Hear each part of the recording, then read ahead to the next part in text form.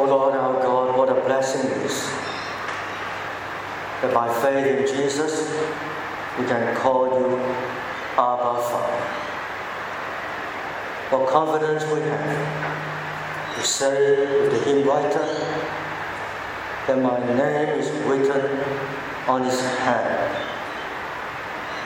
O God, we can only have confidence of the forgiveness of our sins and are being adopted into your family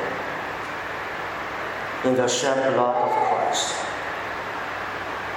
Oh Father, now we are going to open up your word. We are going to consider the heart of our Lord Jesus, his sympathy for the suffering, his love for sinners. We pray that you may give us grace to enter into the feelings of Christ our Lord, even his love and pity for the lost, for the condemned. In Jesus' name, amen.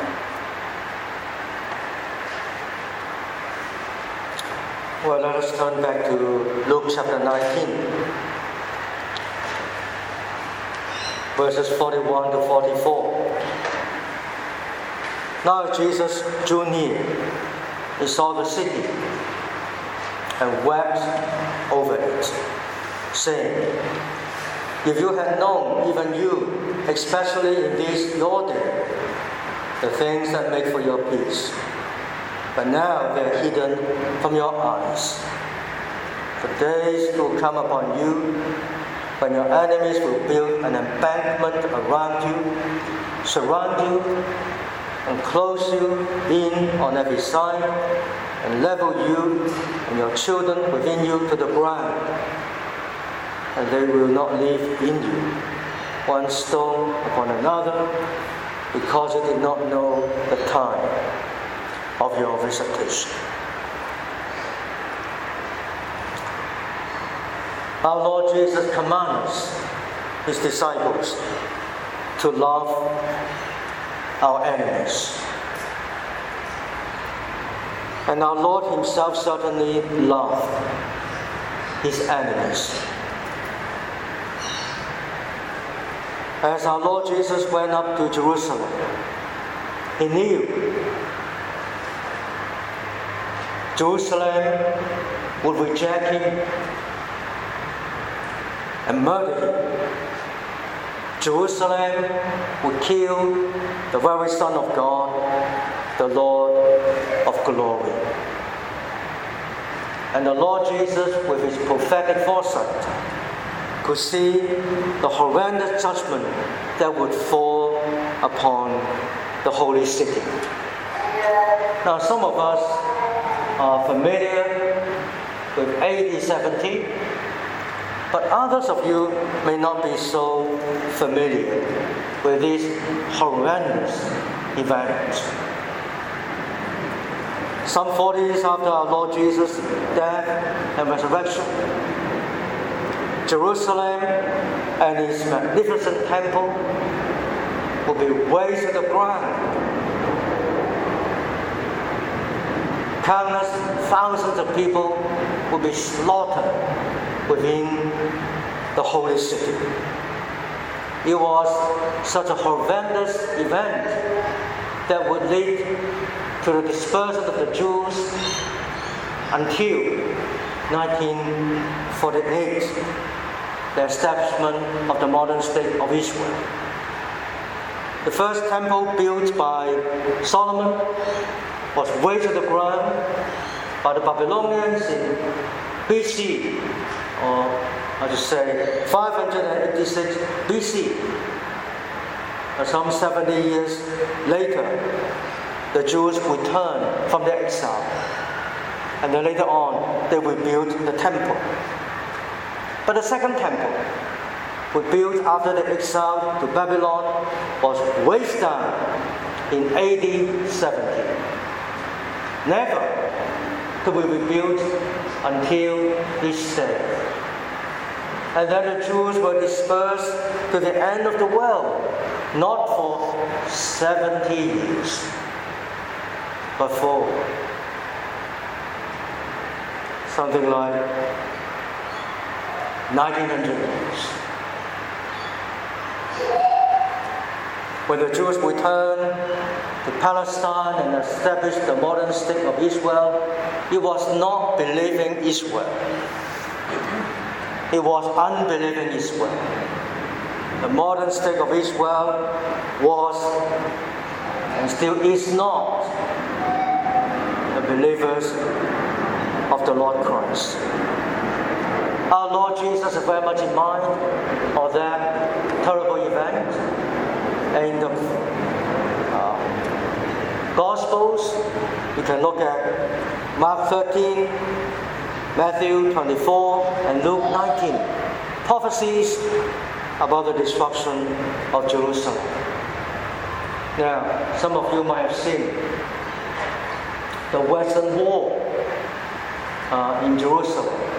That was what is left of the temple, the second temple, until this day. You might have seen those huge stone blocks. Two levels of the stone blocks will be much taller than an average person's height. A most magnificent temple. And then in God's providence, we have the record of Josephus, who was not a Christian. I'll underline that. Josephus was not a Christian. He was a Pharisee, and at first he was the commander of the Jewish forces against Rome. But later on he turned around, submitted to Rome, and after all these events, he was taken to Rome as a free person. He was given a pension, lived in Rome, given money, and he wrote an eyewitness account of the fall of Jerusalem called Jewish Walls.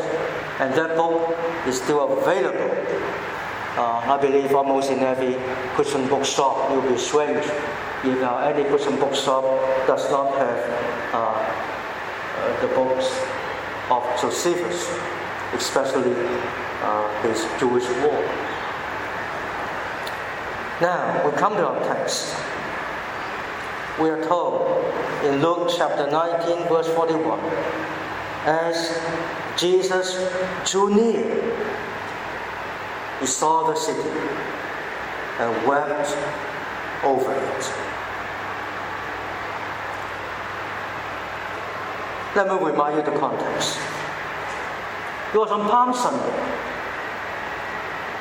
It was on the day when our Lord Jesus rode on a donkey, going up to Jerusalem. Our Lord Jesus entered triumphantly into the holy city on that day. And Jesus organized his glorious entrance into Jerusalem. He organized that. This must be the only time that our Lord Jesus purposely organized public acclaim. And he did so to fulfill the prophecy in Zechariah chapter 9, verse 9. Easy to remember, isn't it? Zechariah 9:9. There it says, "Rejoice greatly, O daughter of Zion. Shout, O daughter of Jerusalem. Behold, your king is coming to you. He is just and having salvation, lowly and riding on a donkey, a colt, the foal of a donkey." That is the prophecy. And Jesus arranged the disciples to brought to him two donkeys, a mother donkey and a baby donkey, and he rode on the baby donkey. And he's saying to Jerusalem, remember Zechariah 9:9?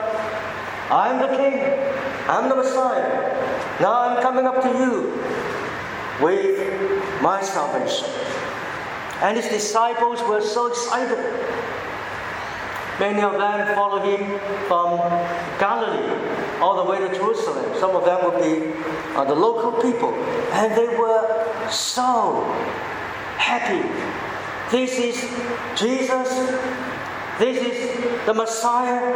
This is our King. So they were wild with excitement. We are told in Luke chapter 19, verse 37, as the whole crowd drew near to Jerusalem, the whole multitude of disciples began to rejoice and praise God with loud voice. And they were saying, "Blessed is the King who comes in the name of the Lord. Peace in heaven and glory in the highest." Now is the time. Now Messiah is here. Now the day of the Lord is to come. This wild excitement of the crowd. In the midst of all this, our Lord Jesus wept audibly. What a contrast. Hundreds and thousands of people were rejoicing, praising God, clapping hands, waving their palm branches. They had put down their garments as white carpets to welcome the Messiah. And there we have the Lord Jesus burst into songs. Jesus wept over Jerusalem. You may recall in John 11, Jesus burst into tears for a friend, Lazarus. He burst into tears for a dead friend, for the grieving sisters, for the people who were crying and weeping. And now the Lord Jesus burst into songs for the holy city, for the lost opportunity. Oh, if you people should know, this is your day of visitation. This is the day that you can reconcile to God. This is the day to welcome the Savior of the world. But you city, you people here, you are going to miss this opportunity. And soon, with his prophetic foresight, he could see some 40 years down the track, the Romans will be surrounding the holy city, Jerusalem. The people inside will be starving. They will be arguing with each other. And then they will be fighting so bravely, but irrationally, against the Romans. And our Lord Jesus could see old men being slaughtered, young men killed in battle, women killed, children dashed to the ground, the holy city burnt up.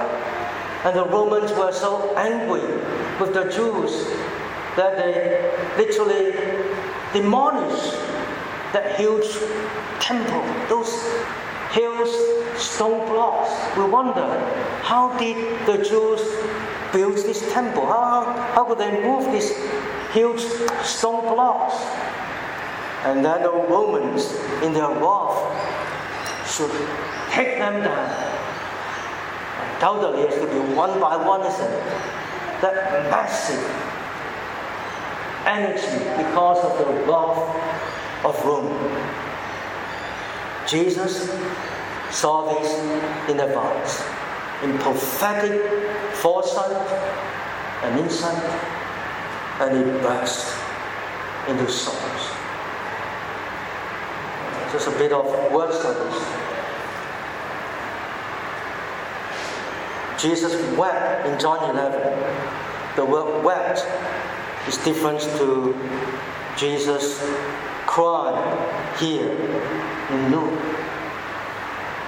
The word here emphasizes the noise. Jesus did not just burst into tears, he was audibly sobbing, crying for Jerusalem, so that even the crowd could hear. He's crying for Jerusalem, for Jerusalem's suffering and judgment in the near future. 40 years. What do you think, my dear friends? 40 years are not a long time. Well, some of you younger ones may think, well, 40 years, that's unthinkably long, isn't it? You're 20-something. You can't imagine you'll be 60-something. But for some of us, well, 40 years really is not a long time. Jesus burst into sobs for Jerusalem. Who would kill him? My dear friends, how many of us, how many believers in Sydney, that we can go to see our beautiful city, magnificent city, blue sky, clean air, clean water, and burst into sobs for the unbelief and rebellion against God by Sydney Science.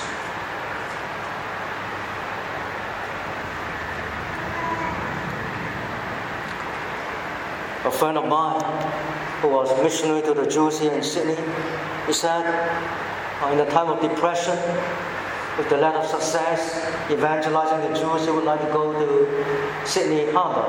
He came from England. And he said he would go to the Opera House, watch the harbour side, and he got refreshment. But friends, when we do look at Sydney City, look beyond its beautiful face, look beneath its unbelieving heart, even not that, the sins and the rebellion of Sydney City is just so obvious, isn't it? It stares in the face. Who among us are able to burst into songs for Sydney?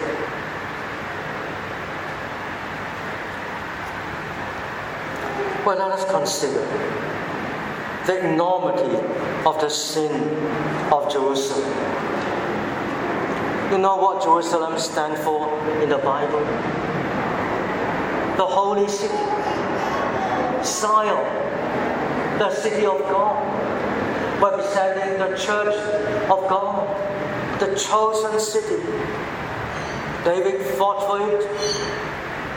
Solomon built the temple.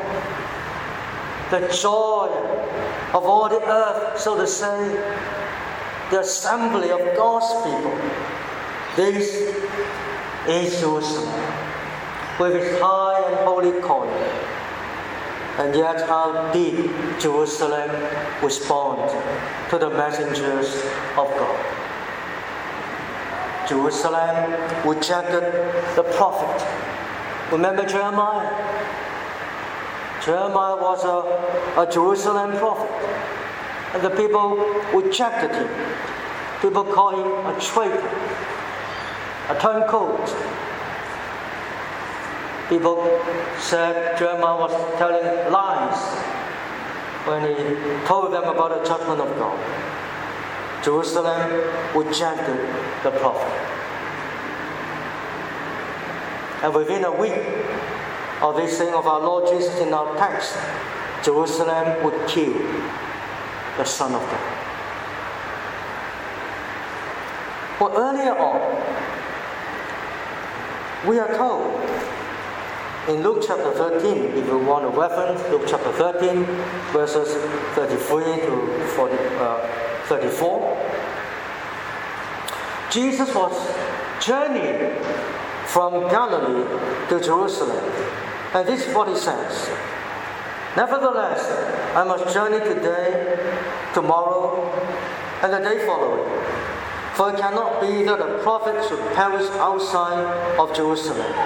Oh, Jerusalem, Jerusalem, the one who kills the prophets and stones those who are sent to you, how often I wanted to gather your children together as a hen gathers her brood under her wings, but you were not willing. See, your house is left to you desolate. Some of us appreciate what Jesus is saying here.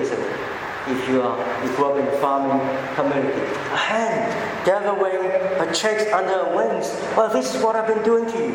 But you are not willing.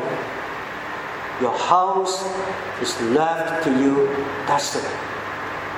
As our Lord Jesus makes his way to Jerusalem, he not only realized he was to suffer there, but he also knew that the city was going to suffer tremendously because of their rejection of him. And now, as he was making his way up the city, he cried for Jerusalem. And during the Passion Week, a few days later, our Lord Jesus would again lament for Jerusalem. In Matthew 23, verse 34.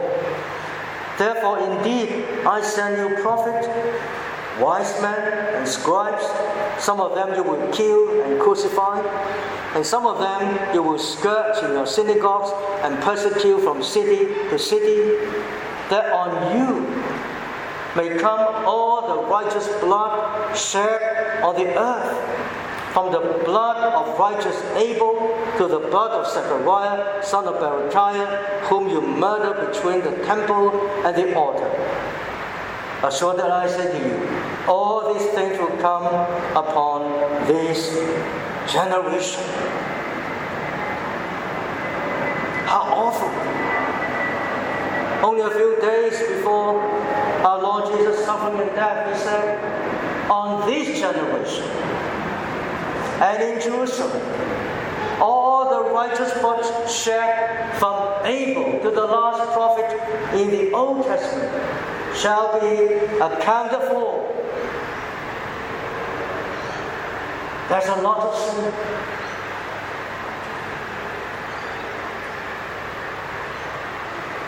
Because of that, Jerusalem would suffer like that. And then the same lament as our Lord Jesus uttered before, as recorded in Luke, was it 13? Oh, Jerusalem, Jerusalem, the one who kills the prophet and stones those who are sent to you, how often I wanted to gather your children together as a hen gathers her chicks under her wings, but you were not willing. See, your house is left to you desolate. And then you remember, on Good Friday morning, even on the way to Calvary, our Lord Jesus carried his cross, but he was too weak to carry the cross by himself. He was helped by Simon. And the women of Jerusalem, tender-hearted women, they saw the Lord Jesus suffering like that. They were weeping for him. And our Lord Jesus, weak as he was, turned around and said to them, daughters of Jerusalem, weep not for me, but for yourself and for your children. For if they do these things in the green tree, what shall be done in the tree? What a pathetic scene. I say the Lord Jesus was stained over his body by blood, weakened tremendously, making his way slowly to Calvary Hill. And women were weeping for him, and he could have said, well, I deserve those sympathies. But no. He was not thinking of his own suffering, his own pains. He was thinking of these women and their children and their children's children. Do not weep for me. Weep for yourself because of the things that will be done to you. They are doing this in a wintry. I do not deserve these sufferings at all. But you people and your children and your children's children, they deserve it. You deserve it. The judgment that is to fall upon you will be horrendous. And there will be no return. Our Lord Jesus cried for his enemies. He burst into sobs for Jerusalem. That reminds us of Jeremiah the prophet. You remember Jeremiah? It's a long book to read. It's in 55 chapters. The longest book in the Bible. And Jeremiah is called the weeping prophet. And Jeremiah says things like this. Oh, that my head were waters, and my eyes a fountain of tears, that I might weep day and night for the slain of the daughter of my people. Let my eyes flow with tears night and day, and let them not cease. The tears of our Lord Jesus Christ flow from his heart of love. Oh friends, perhaps the one thing we lack in our time is this sort of tears. Dr. Lloyd Jones said it again and again about the church in his time. The trouble of the church is that the church is too healthy. Not in psychism, but in lament. The church does not know that it is so sick. The church thinks it is so strong, so healthy. We got all the resources and the power.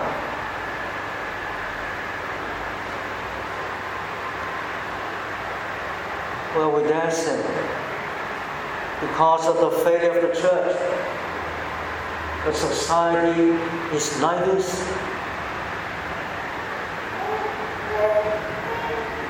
We do recall God's love for the world. We all know John 3:16, isn't it? For God so loved the world that he gave his only begotten Son, that whoever believes in him should not perish, but have everlasting life. What's the world then? The world made by God? The world made through Christ? Christ came to his world made by him? The world rejected him, and so often, in John's Gospel especially, the world stands for this whole worldly system that stands against God. The emphasis in John 3:16 is not so much how big the world is, but how bad it is. God so loved this bad world that he sent his Son to save it. And yet, when the Son of God came to this world, the world hates him. You see, my dear friends, the hostility of man against the Son of God. God the Son came in human flesh. The Lord Jesus lived a perfect life, a life of love and righteousness and kindness. What did the world do to him? They put a thorn of crowns on his head They bruise his head. They spat in his face. They slap him in the face. They beat him up. They mock him. They pierce his hands and feet. They disrobe him. They insulted him to the uttermost. That is the hatred of the world against the Son of God. The world would not allow a single part of the body of our Lord Jesus Christ not to be humiliated. That is the human hatred of the Son of God. And the world is still the same. And yet God in His kindness bears with this world. Remember what our Lord Jesus says in Matthew chapter 5, verses 44 to 45. I say to you, love your enemies. Bless those who curse you. Do good to those who hate you. And pray for those who spitefully use you and persecute you, that you may be sons of your Father in heaven. For He makes His sun rise on the evil and on the good, and send rains on the just and on the unjust. We call this the common grace of God. In distinction to His saving grace, out of God's loving heart flows mercy for this rebellious world. God gives this world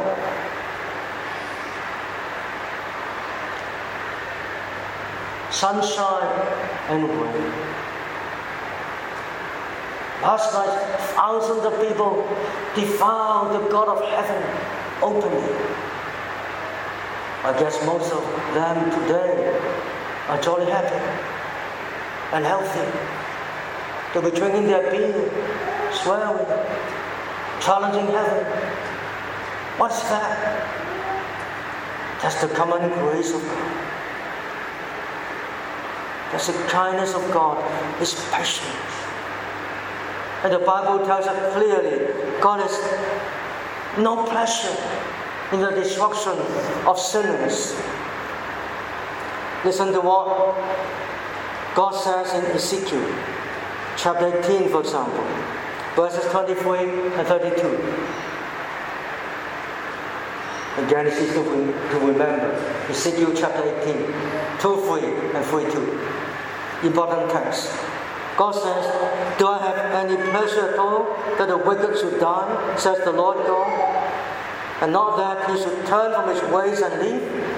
For I have no pleasure in the death of one who dies, says the Lord God. Therefore turn and live. The same truth. Ezekiel 33. The Lord God says, as I live, I have no pleasure in the death of the wicked, but that the wicked turn from his way and live. Turn from your evil ways. For why should you die, O house of Israel? And Peter says in the second letter, chapter 3, verse 9, concerning the second coming, why the delay of the coming of the Lord in judgment?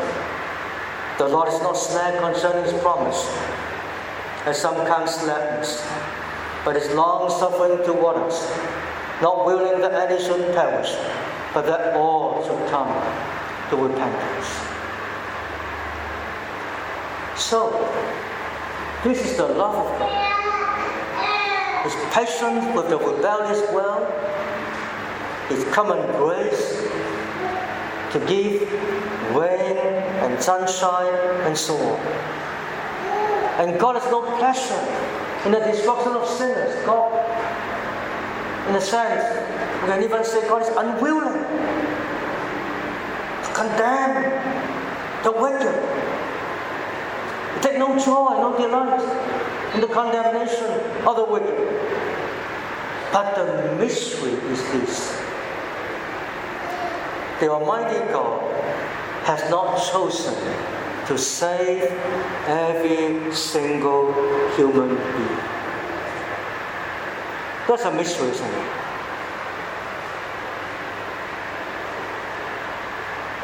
God has not chosen to do so. God has not chosen to save the whole world. Not missing any single human beings. God has chosen to save His people out of every tribe and tongue and nations and people. But God has not chosen to save all tribes, all tongues, all nations and all peoples. Every one of them, without exception. God chose His people out of every tribe and tongue and nation and formed them into a new humanity. The world at last will be saved. But many will be condemned because of their sins. There will be a new heaven and a new earth. There will be an eternal hell. How do you reconcile both? Jesus wept for Jerusalem.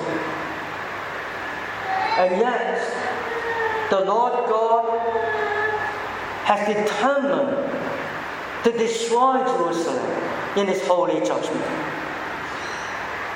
It's both. The tears of our Lord Jesus were real tears. He will pity for His enemies. Yet, those who rejected Him were to be judged.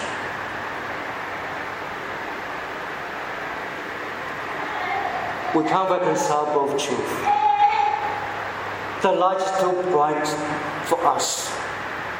As the Puritans like to say, judgment is the strange work of God. It's still the work of God. God will still do that.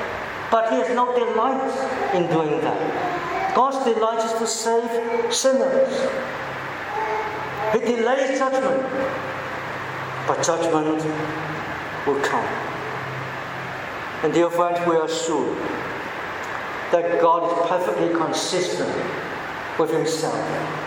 His perfect justice, His unspeakable mercy. And tonight, dear friends, we are saved by the perfect justice and the unspeakable mercy of God. We cannot be saved except God's perfect justice is done on Calvary Hill. That His wrath and punishment was poured on Christ our Lord. Judgment was meted out on Christ our King and Head. And mercy was shown. Heaven justice and heaven mercy matched together and kissed each other on Calvary Hill. So we sum up. The Lord is good. He just. He's patient with His rebellious world. God loves sinners. Jesus' tears are real tears. And my dear friends, we have to appreciate the love of Christ for sinners more. I think we really need to appreciate Christ cried for sinners. And we are to love sinners, even the most outrageous and rebellious of them. And frankly, sometimes it's very difficult to love sinners. Maybe it's easier to love a sinner who is nice to us, polite, and respectful. But it's very difficult to love sinners who are so outrageous, so openly, blatantly rebellious, leading people astray. It's hard, isn't it, to love them. We say with David, you are not hate those who hate you. Or we say that. At the same time, we are to have the tears of our Lord Jesus.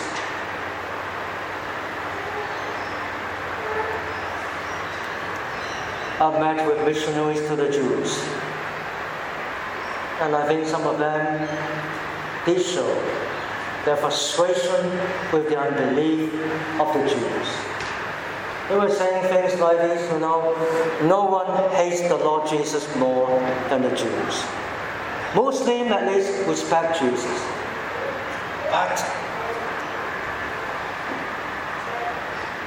some of these Jewish people, it can be so irritating to our patience. Well, it's not just unbelieving Jews, but all kinds of sinners, rebels against the Lord. But before we finish, let us just look briefly at the subsequent history of Jerusalem. So we notice already, Jesus lamented for Jerusalem on the way to Jerusalem when he was going up to Mount Zion, so to say. He lamented for Jerusalem during the Passion Week. He asked the women of Jerusalem to weep for themselves. What happened afterwards to Jerusalem? You may recall, some 50 days after the Lord's death came Pentecost. On that one single day, 3,000 Jews in Jerusalem were saved. That's God's saving grace. John Bunyan got a book called Jerusalem Sinners Saved. You have heard of that? I think it's very encouraging. I've not read that book, but now I understand what he's talking about. Jerusalem Sinners Saved. The worst sinners have to be the Jerusalem sinners who killed the Lord of glory. Don't you think so? And even Jerusalem sinners can be saved. This is the gospel. Even Jerusalem sinners can be saved. And then, out of these people and other people were added, the church in Jerusalem became the mother church of the whole Christian church. The Jerusalem church is the mother church of the whole Christian church. Out of Jerusalem, the gospel was sounded forth. That's why we must love the Jews. We owe to them the Holy Scriptures. Our Lord Jesus was a Jew. Paul was a Jew. All the apostles were Jews. But friends, some 40 years later,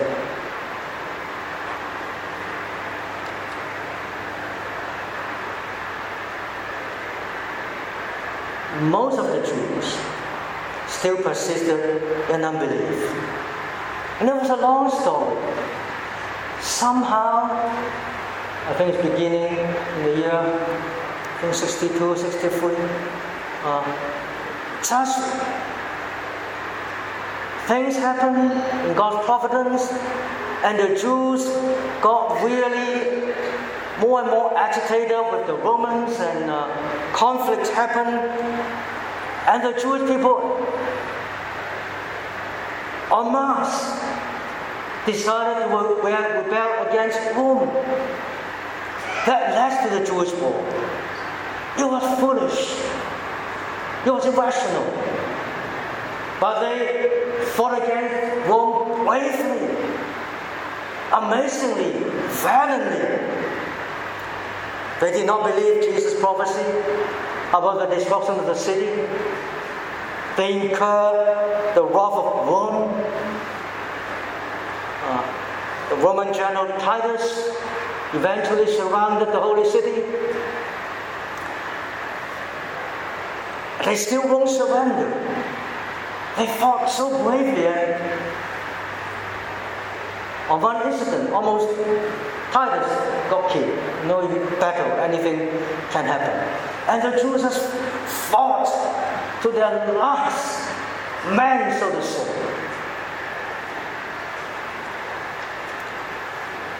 It was so terrible inside the city.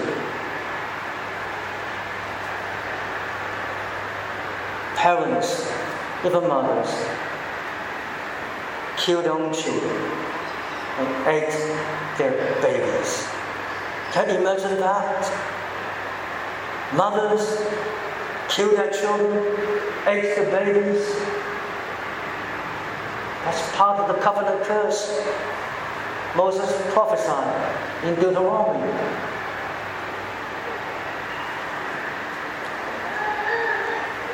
They tried the patience of God. They persisted in unbelief. Let us learn this lesson. The patience of God is meant for our salvation. But if anyone should persist in unbelief, there's the certainty of the judgment of God. The tears of Jesus are real tears, but there's also the wrath of the Lamb. Both are true.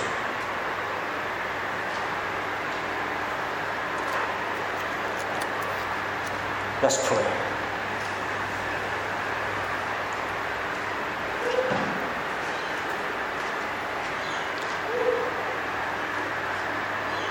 Oh Lord our God, help us not just to believe in your patience, but also to believe in your judgment. Increase our faith, that by faith we may tell our friends and loved ones the gospel of our Lord Jesus Christ. And help us to pray on for those whom we've been praying for so long a time. Oh, that we may see by faith the end of unbelief is eternal destruction. Give us grace to plead with you through Jesus Christ our Lord. Amen.